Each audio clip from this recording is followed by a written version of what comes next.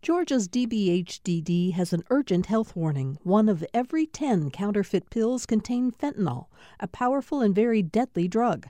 Pills from friends or dealers are unsafe, and 1 pill can cause an overdose. More info at opioidresponse.info.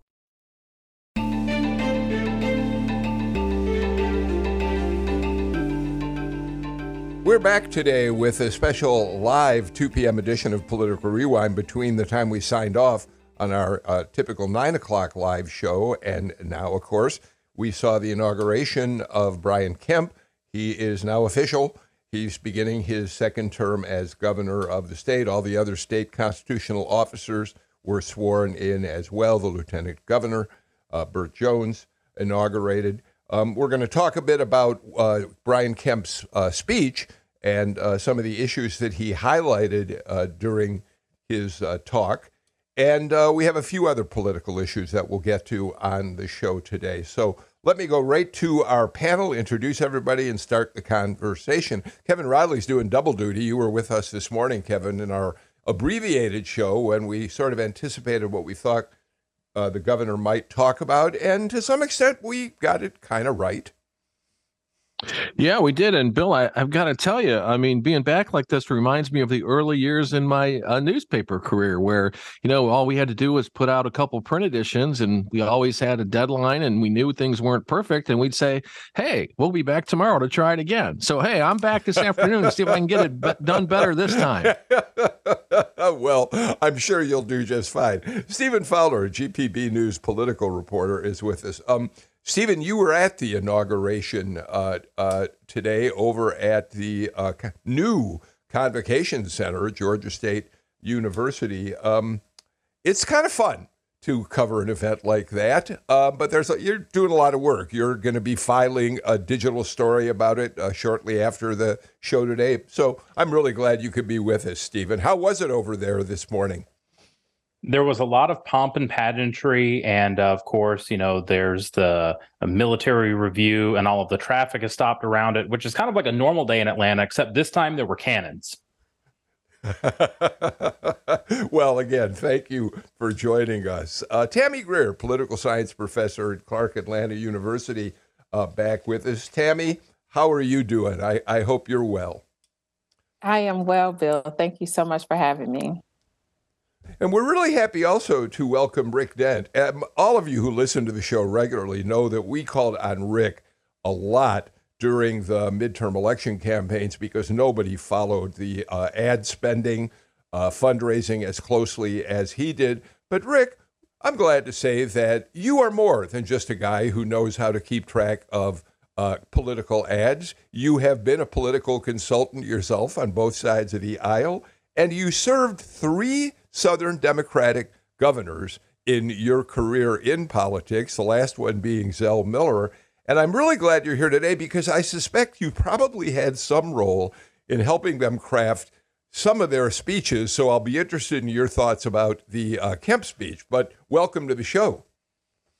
Oh, great to be here. And I was going to say, inauguration days are nightmares for me. I have these flashbacks because this is one of the hardest time for those staffs in the political year. All the speeches they have to do, the legislative agenda, the polling, the budget, it is just horror. And all that has just come back today watching it. Oh, well, I'll be interested in hearing your thoughts on how things unfolded today. Let's start by talking about the fact, Kevin Riley, that, as I said in the opening of the show, one of the dominant themes in his speech today was resilience, the resilience of his family in dealing with some of the hits they feel that they took from media, from opponents and whatever, resilience of his administration in dealing with the pandemic, resilience of the Georgia people in struggling through COVID and then tough economic times. And he talked about his sense that he believed Georgians were going to have faith in the future. A very positive message as part of the theme of his speech today. Yeah, used that word an awful lot, Bill. You're right. And I think, you know, part of what it seems to signal is he's trying to make a turn from talking almost endlessly about how horrible the as he kept calling it, the Biden economy was, and how he was helping Georgians, and again, I think trying to put some positive words and momentum in place as he heads into a new 4-year term. But he did say a lot of nice things about resilient and I think hardworking Georgians over and over and over and over again. Yeah, hardworking Georgians definitely been one of the key phrases from Kemp's first campaign for governor all the way through the inaugural speech today, and I'll bet we'll hear it in the State of the State speech later this month. Stephen, Tammy, and Rick, let me go around to each of you and ask you for your general thoughts about what you heard the governor say today. Stephen? Well, I think it's almost as much what he didn't say. He's had the last 4 years that have had plenty of ups and downs, which he did mention, from the coronavirus pandemic to some of the election turmoil he hinted at, and also some of the successes with investments and development and the unemployment rate.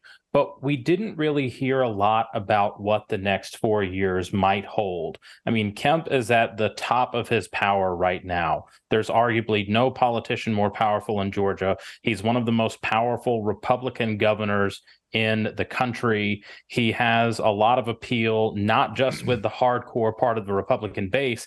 And so the political world is his oyster right now, and there's not a lot of what he's going to do with it. I mean, the budget proposal will come out Friday morning, and we'll know a little bit more about what he wants to do with the surplus and elaborate on things. But, I think, both in the AJC and the Associated Press previews this morning, they both hinted that there's really this question mark of what will Brian Kemp's legacy be? And for now, he's not really sharing that answer. Tammy? Yeah. So what I heard is a lot of non or bipartisan language in most of what he said. Even if he didn't use language of Democrats, he still used synonyms of the language of Democrats in some of his remarks. The way that some of the policies were discussed, and I know that we're going to go into specific policies later, but some of those policies that he's highlighting and touting are very much, if you take away labels and audio of who says what, if you just put the words on the paper, you wouldn't be able to tell which political party that individual is from. So to me, this goes to show that partisan politics are created intentionally to separate people from one another. Yet at the foundation and core, when we really don't have, as Kemp doesn't have a reelection to look forward to, can really discuss matters, policy matters, in a way that there is broad agreement rather than attempting to discuss and to get folks at their quote unquote base on board with them, that the policy is really universal. Before I come to you, Rick, I do think that much of what you said, Tammy, rings true for me as well. I will say that I got notes from a number of Democrats after the speech who said they wish that Governor Kemp, instead of talking about $2 billion in tax refunds, would instead look at using that money for things like health care and other needs that are broader and more long-lasting in the state. But given that, I get your point. Rick, your general thoughts. Well, number one, the governor is not the greatest public speaker in the world. It was a very monotone delivery. And it seemed to me he was reading a speech more than performing a speech. And you try to get more of a performance on these kinds of things. My experience with inaugural addresses is it's better to try to be more visionary, to talk about the big picture of where you want to take the state. One of the mistakes that you can easily fall into, and they didn't, but they came close, is you can turn an inaugural into a Christmas tree, and everybody who's given you input, oh, you got to say this, you got to add this policy, and it just becomes this Christmas tree list of here are the 19 things I'm going to do. So I thought, number one, it was a little short on vision of where he wanted to take the state. But I got to say, for the 4 or 5 main issues that he highlighted and plans that he has for the future, I mean, I know they did the polling. They're grand slams, every single one of them. And if you look at that list, pay raises, tax cuts, transportation, workforce housing, I don't think you could tell the difference if that was a Republican platform or a Democratic platform. All right. So Rick, popular. Rick agreeing with Tammy on that. Kevin? Yeah. You know, one of the things that I don't know, I felt as I watched and listened to the speech, and I think that Rick makes a good point about it, him reading a speech, because one of the reasons he forgot to name one of his daughters was they left it out of the actual transcript, from what I could tell. And he kind of came back. And I mean, I thought that he handled it extremely well. I mean, as a father myself, I mean, I've made similar mistakes, never in an inauguration speech, but in less important environments with just as much risk, I would suppose. But so I do think he fell into the reading thing, but I honestly felt like the speech felt a little bit more like a campaign speech than the visionary kind of inauguration speech that I think Rick has made reference to, that he went down the line and he criticized Washington and, all that. And part of what I was thinking as I was listening was, oh, okay, well, this isn't his last campaign. He's not saying anything in this speech that might come back to hurt him if he's going to run for Senate or he's going to do something else. Okay, so I want to mention one area where he may have come closer to a visionary image of what the state can become when he talked about his administration, Stephen, attracting Rivian, Hyundai, all of these plants that are going to produce batteries for e-vehicles. And this is what he had to say about that, Stephen. In all, the electric mobility industry will be responsible for 35 projects across Georgia to the tune of $23 billion of investment in 28,000 new jobs. I believe this is a unique moment of opportunity for our state and for the thousands upon thousands of hardworking Georgians who will benefit from great jobs and incredible, innovative companies for generations to come. That's why by the end of my second term as your governor, I intend for Georgia to be recognized as the electric mobility capital of America. Stephen, between all of what he talked about, the addition of this expansion, a $2.5 billion expansion of Q-Cells, the solar panel and component manufacturer, that very well might be what Kemp looks at as his legacy down the road, what he's done in terms of alternative energy, which is an interesting direction to go for a guy who's as conservative as he is, Stephen. Well, and I will note the very next line that he said is, to accomplish this goal, we're keeping our foot on the gas, which is, there was quite a bit of laughter in the Convocation Center. It's either an unintentional rhetorical misstep or a very, very clever one, but either way, it's noted. It is. I think when you look at the way Georgia has evolved over the last 2.5 decades of Republican control, you've seen the type of conservative economic policy and pro-business policy that has attracted all of these different industries to the state that you're not seeing in an Alabama or a Tennessee or even a Florida in the same way. And it's made Georgia this economic center of the South. And it's made it such, honestly, a battleground state too, because, there's not exactly a lot of hardcore conservatives leading electric vehicle manufacturing companies. And so it's bringing in the types of people that don't vote for Republicans. And so Brian Kemp, in a lot of ways, his legacy may be kicking off an era of governance in Georgia or solidifying it where it's a state that maybe votes Democratic and a little bit more liberally and progressively at the federal level, but supports conservatives at the state level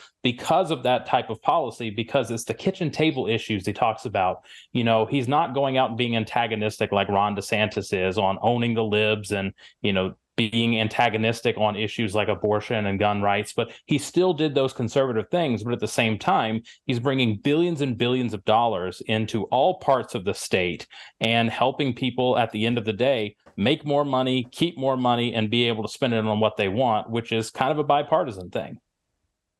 Rick, the talking about e-vehicles, talking about alternate sources of energy, that's visionary in terms of what he hopes for the state, yes? It is, and it does a couple things. It continues this idea that came out of the Republican primary that Brian Kemp is actually a different kind of Republican, that he's a moderate. Mm-hmm. Now, we can argue whether that is true or not, but it further solidifies that idea.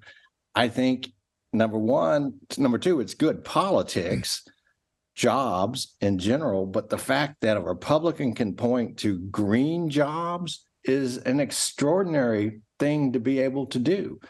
And look, he learned from 2 years ago how those Democrats won in Atlanta and Georgia, and that is those suburbs and those college-educated women.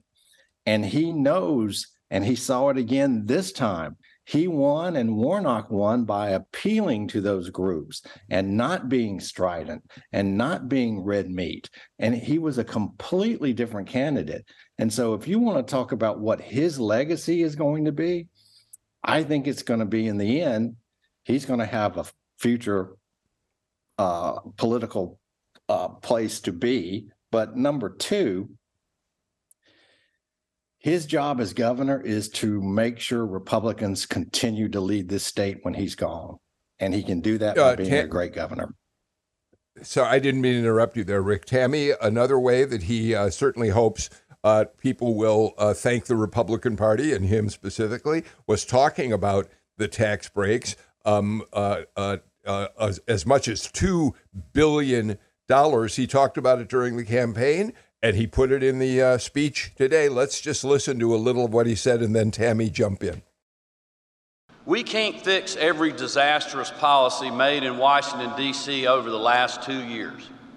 But because we were in your communities and heard your concerns and your challenges, my budget proposal will fulfill two big promises I made to the people of this great state. First, we will once again return $1 billion of your income tax in the regards of a refund to our taxpayers this year. And second, we will allocate $1.1 billion for a one-time homeowner property tax relief grant to help you with rising local property bills. So, Tammy, you pointed out he talked about things that could be as well Democratic as well as Republican. Tax cuts certainly fit that bill. So I find the talk about Brian Kemp extremely fascinating in that Brian Kemp is taking progressive policies and repeating them and getting credit for them in the state of Georgia as if it's a Republican-led thought process.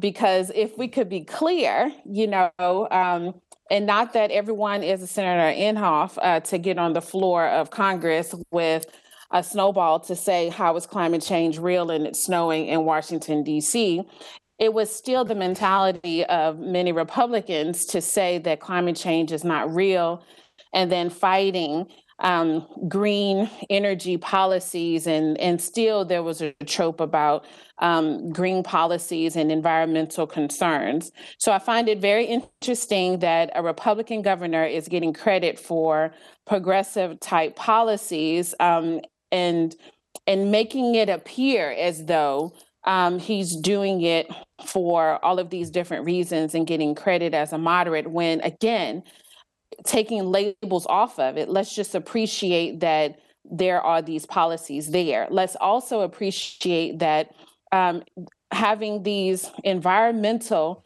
policies in terms of these green companies also is an economic matter. So it really isn't a who is winning. You get rural Georgia winning because of this. You get expanding the state economy, and you're getting increased employment. So who can disagree with that? I also find it fascinating that the governor would say that he is fixing every disastrous policies that came out of Washington when the state of Georgia received something like $4 billion or close to $4 billion of that $6.6 billion surplus that the governor is touting, and saying that he's returning to the taxpayers of Georgia.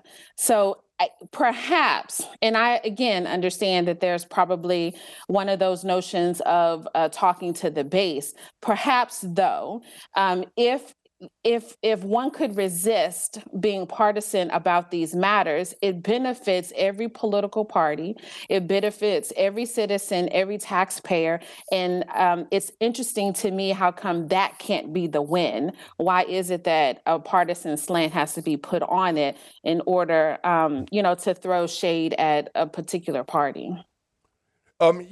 Excuse me, there were a couple of partisan shots that I want to get to in a couple of minutes, actually, in the speech today. But Kevin, we should point out that the other, I suppose, major takeaway from the speech today is he is offering in his budget pay raises for teachers, other educational staffers, and state employees, I think about $2,000. And they've got money set aside, something like $150 million, Kevin, in grant opportunities for schools, for security, to deal with learning loss, to help parapros become full-time teachers going through the certification process. I think that is meaningful in many ways. So, let's talk a little bit about that part of this. Plus, Kevin, although the governor himself hasn't weighed in on this, there is talk that this is the legislature that's going to finally address the antiquated Quality Basic Education Policies Act, which sets funding for schools. Yeah, I do think that part of the speech, fits in with Tammy's analysis, right? I mean, we have and I know we're getting to this later in the show, a group of Republicans in Washington who are out to starve government to get it to change, and they're pretty open about that. And then in Georgia, we have a governor who's really today said, I'm going to throw a lot of money at government, the people who work in government, and a couple of important government policies. And, we talked about this morning, and the door is cracked on this Medicaid expansion, or at least trying to get more Georgians the kind of healthcare coverage that we think would lead to better outcomes, and obviously has workforce implications. So Tammy's right. Some of these are progressive policies dressed up as Republican business-friendly initiatives. Okay, Stephen, we got to get to a break, but I think it's important. I'll make the point that an inaugural speech is not a State of the State address, in that, as Rick really has pointed out, in many ways, we hope it'll be a more visionary look at what a governor wants to accomplish. We'll hear more details, we think, between the release of the budget and then the State of the State speech later. But here's a couple things that didn't come up, Stephen, and I wonder what your thoughts are on this. Nothing about health care and the vast needs for more people to be operating in a health care safety net. We heard nothing about that.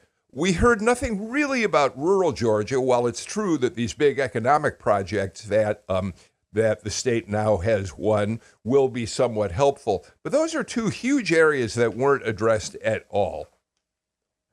Well, I do think it is, it's important to think of what the role of the inaugural address plays versus the State of the State and versus the budget document.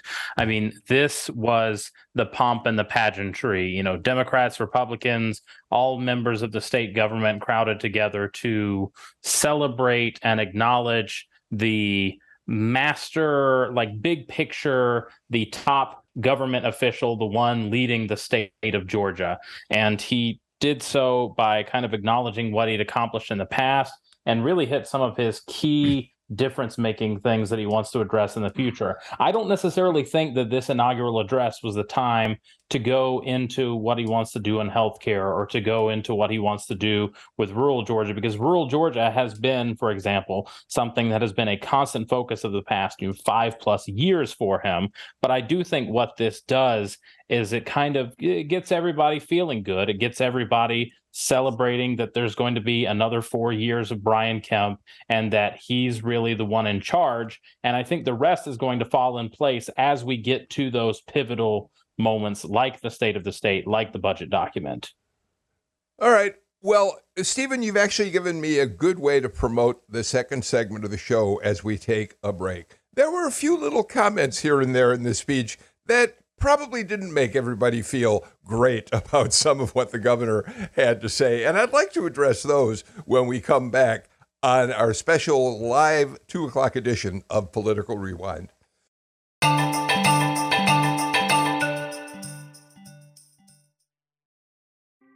Thanks for listening to Political Rewind. If you like this show, you'll also like Georgia Today. It's a daily podcast from GPB News, bringing you compelling stories and in-depth reporting that you won't hear anywhere else. Join me, Peter Biello, for this quick and convenient way to get the best of GPB News' extensive coverage of the topics that matter to you, delivered directly to your device every weekday afternoon.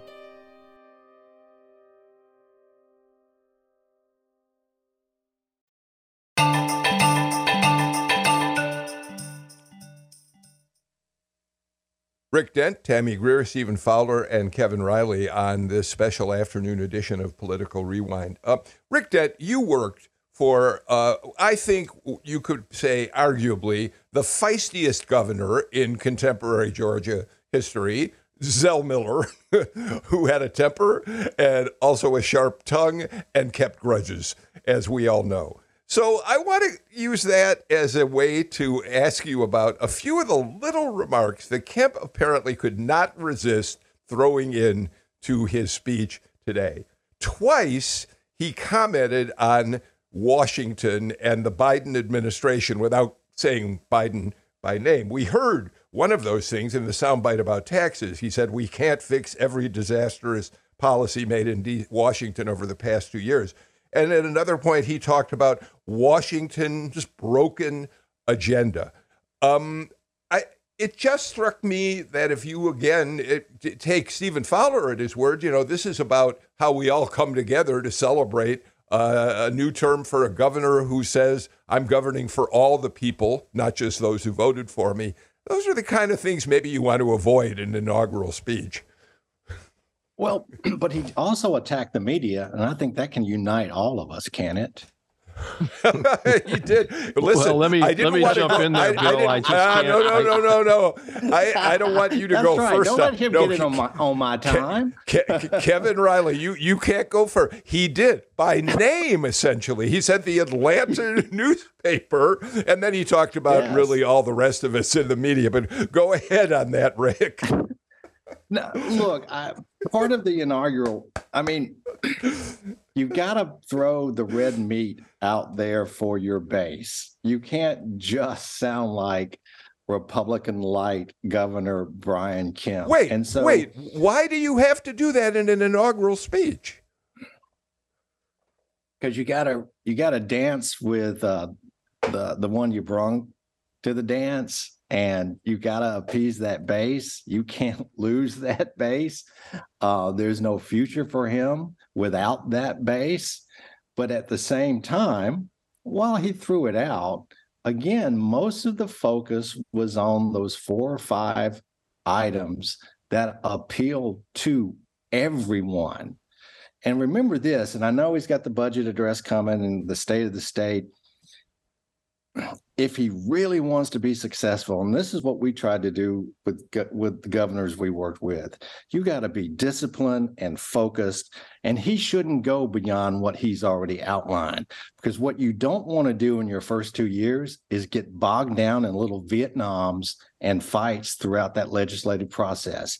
You want to talk about 4 or 5 things, you want to deliver those 4 or 5 things, and then pat yourself on the back. And also remember this in terms of the agenda he's trying to lay out.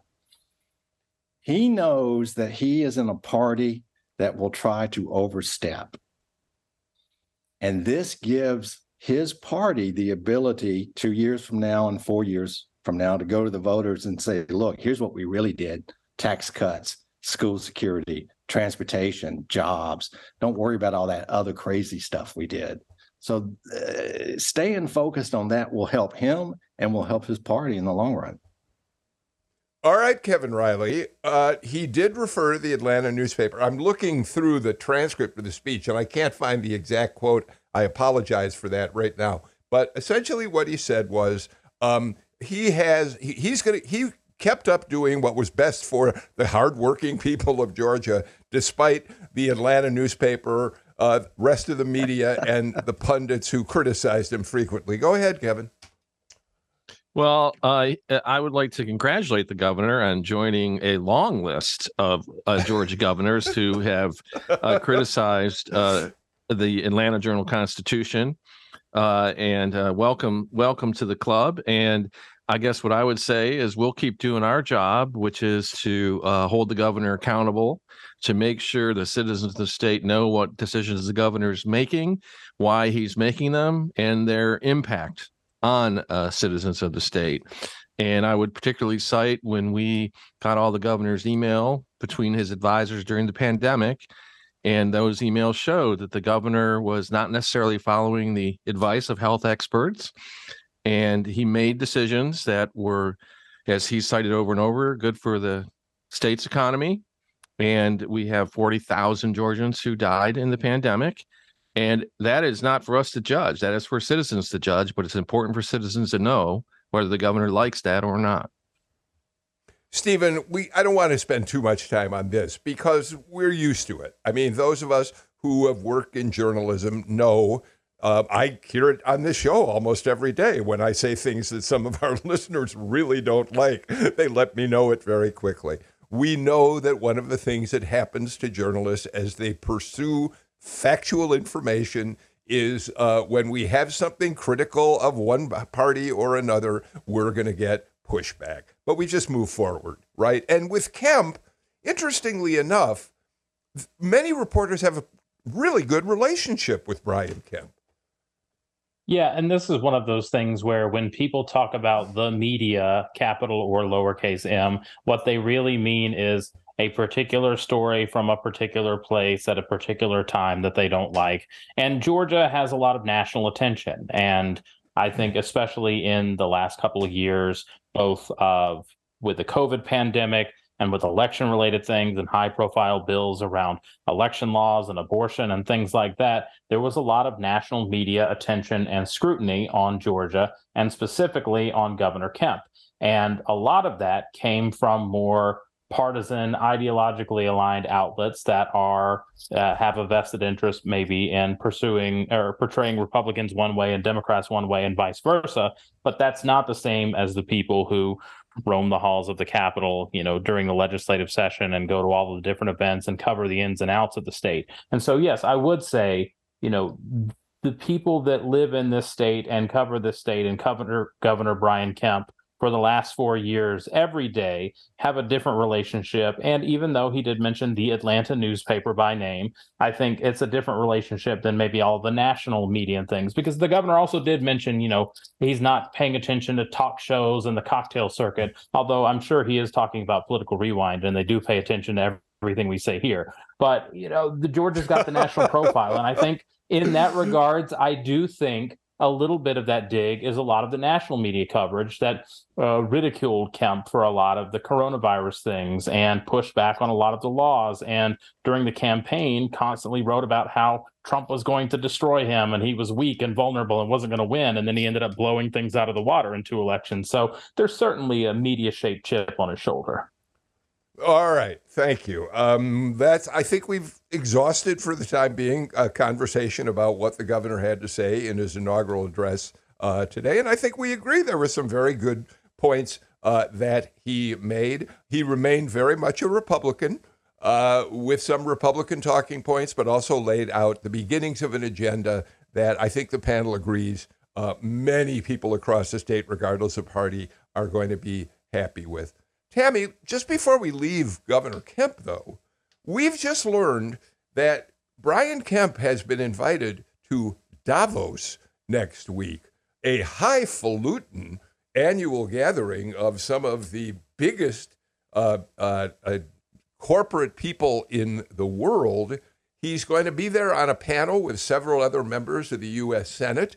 His spokesman said, quote, he is going to, this is the quote, to share his, quote, long record of conservative governance, protecting individual liberty, championing opportunity, and will show that can serve as a model for economic success around the country and around the world. It's a big deal that he's going to be at Davos. But the reason I bring it up is this is the next stage in Brian Kemp's career, right? Becoming truly a national figure now that he has won second term as governor.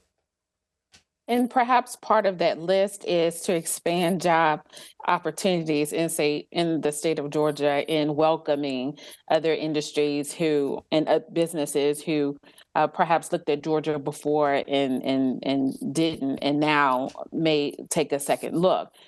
So it again goes to the point of some of the folks that go to the conference again move into the new progressive policy spaces. And so it's one of those opportunities where he or his spokesperson can say conservative over and over and over again to try to gaslight all of us. It's really one of those notions to say, we are open and understand the opportunities that are here in Georgia, that we are allowing businesses from the West Coast, from the East Coast to come here and hey, not only to the Southeast, but choose Georgia. And so he can say conservative from his particular space to speak to his base. At the same time, to go to somewhere that can have, again, tropes of progressiveness, you're actually being a moderate in order to expand opportunities for all of the people of the state of Georgia and perhaps the Southeast. And so it doesn't have to be partisan in that effect. Oh, no. I mean, Kevin, I suppose we can all say that some of us kind of make fun of Davos because of the kind of gathering it is, but there are economic opportunities there for a guy like Kemp. Absolutely. And I'm sure that in the end is the way he'll talk about it, right? I mean, I've never been invited to go to Davos, and I keep hoping, but I don't think it's coming through anytime soon, Bill, although I keep sending him tapes of this show, and I'm hoping that will have some influence. But no, I actually think, when all the smoke clears, don't you want the leader of the state of Georgia mixing it up with top economic, powerful people in the world for the sake of the state's reputation, the possibility of bringing new jobs and all of that? I mean, I don't think there's much question about it. Okay, let's do this. Let's get our final break of the show out of the way. We'll come back and take on several other issues in political news today. This is Political Rewind.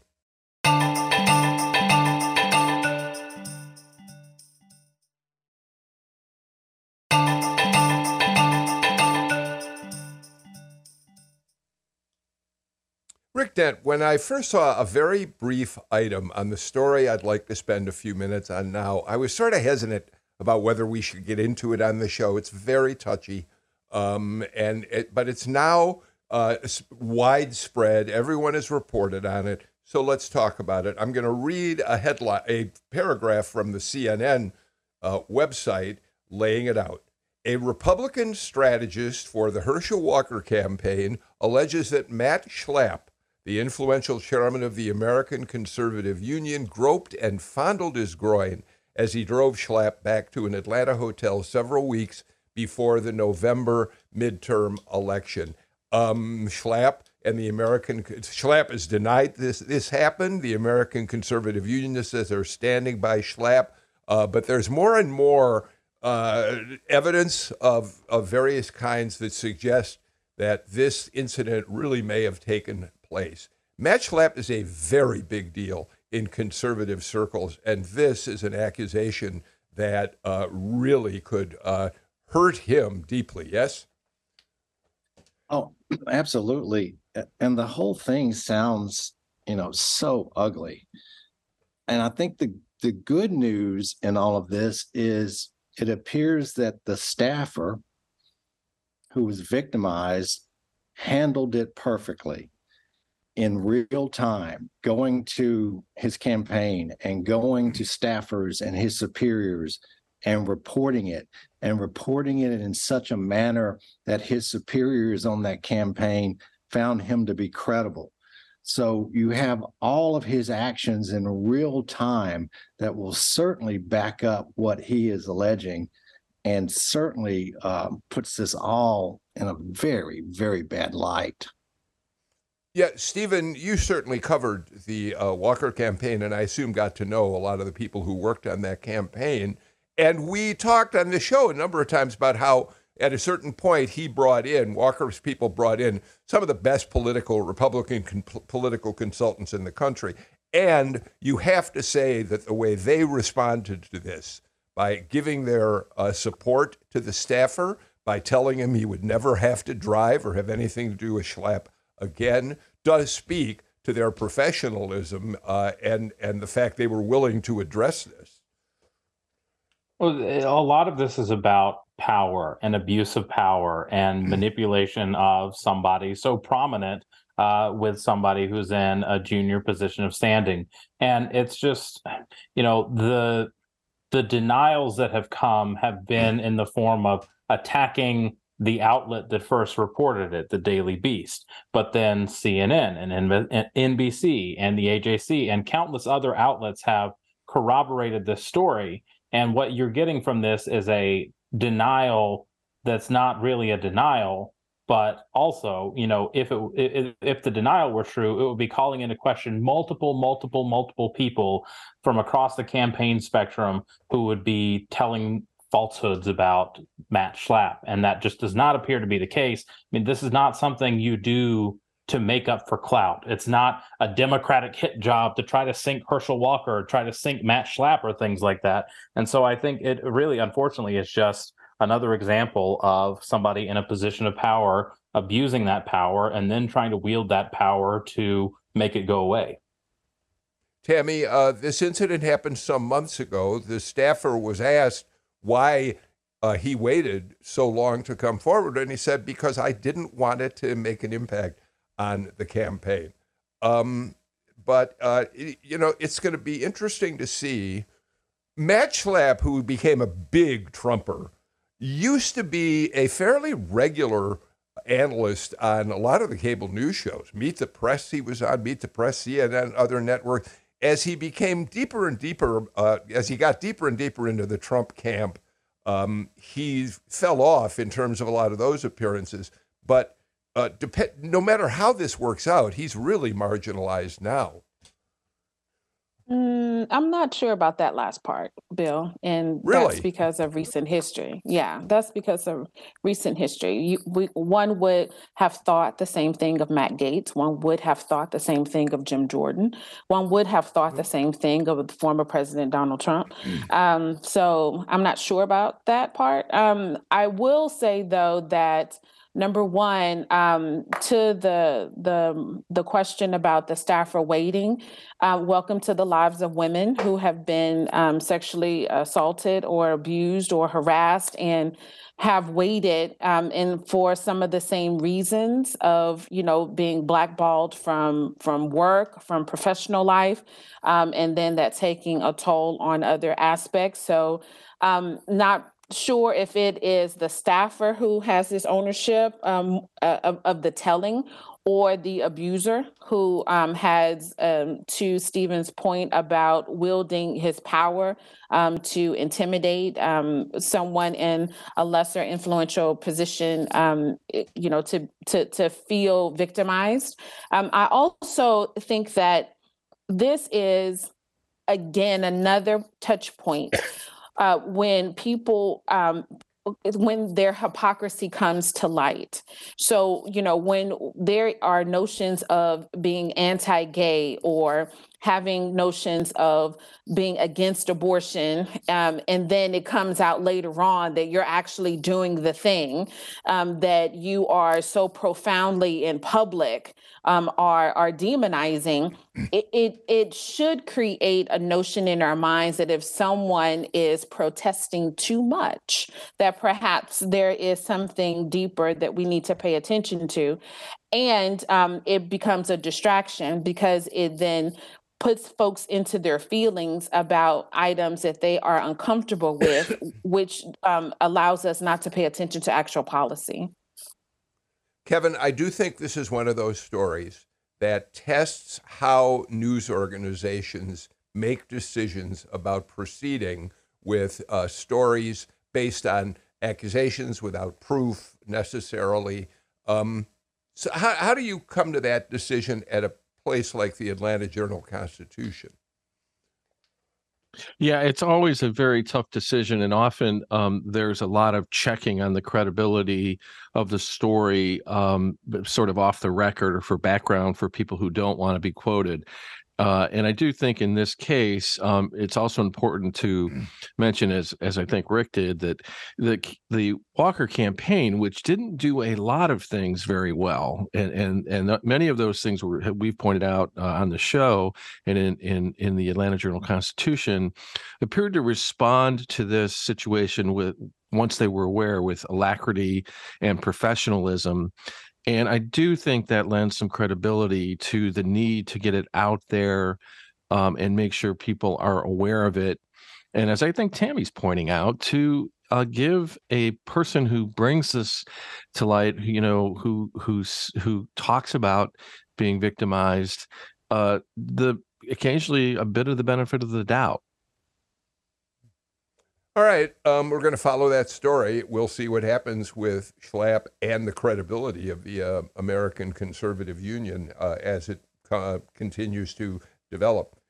Stephen, you're going to be spending time down at the state capitol, so if you don't mind, I want to ask you a couple of questions about legislation we're looking at.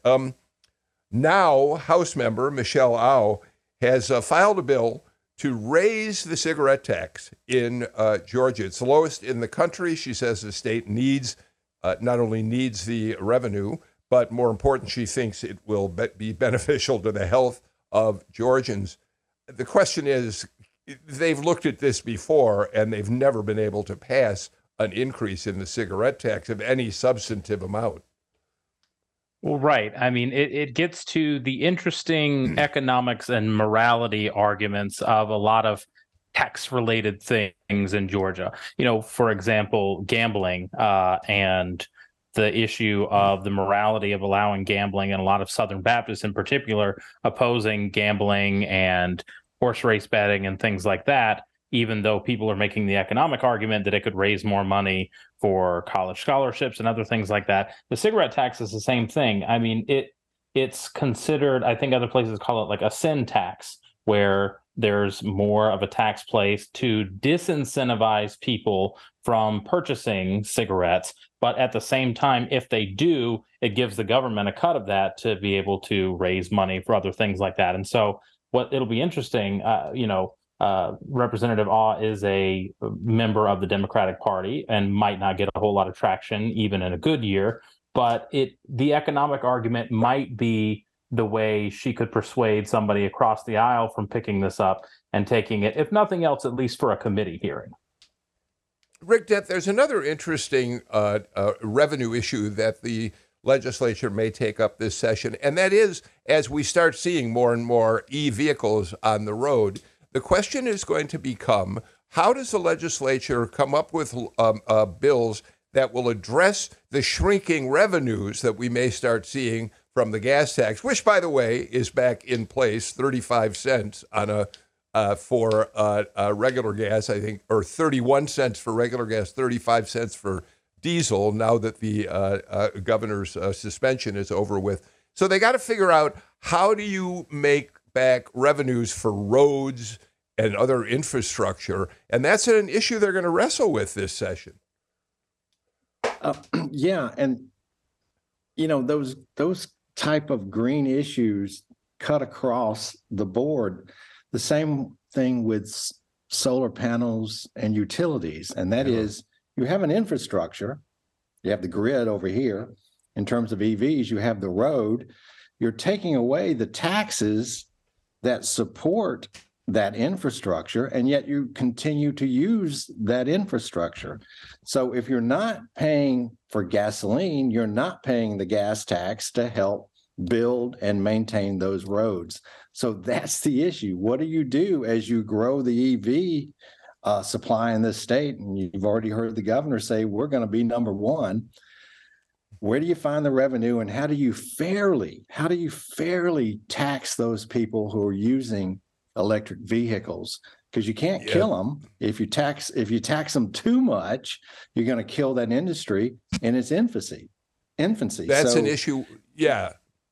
It's tough. Yeah, we'll be looking at that issue. Very, very quickly, Kevin, we talked about this yesterday. It's interesting that we're now going to get Q-Cells, this $2.5 billion expansion, when at the same time, Georgia Power has told the PSC that it does not believe that people who put solar in their homes should get any tax breaks because they're not paying their fair share into the grid. An interesting contradiction between this incoming industry and how the state, or how at least Georgia Power recognizes it.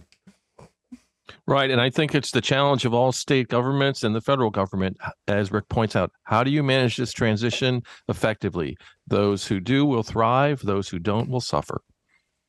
We are completely out of time. What a great show. Thank you so much, Tammy Greer, Kevin Riley, Rick Dent, Stephen Fowler. We'll look for your piece on the inauguration soon at gpb.org. That's it for us. We're back with a brand new show tomorrow. In the meantime, I'm Bill Nigut. Take care and stay healthy, everybody.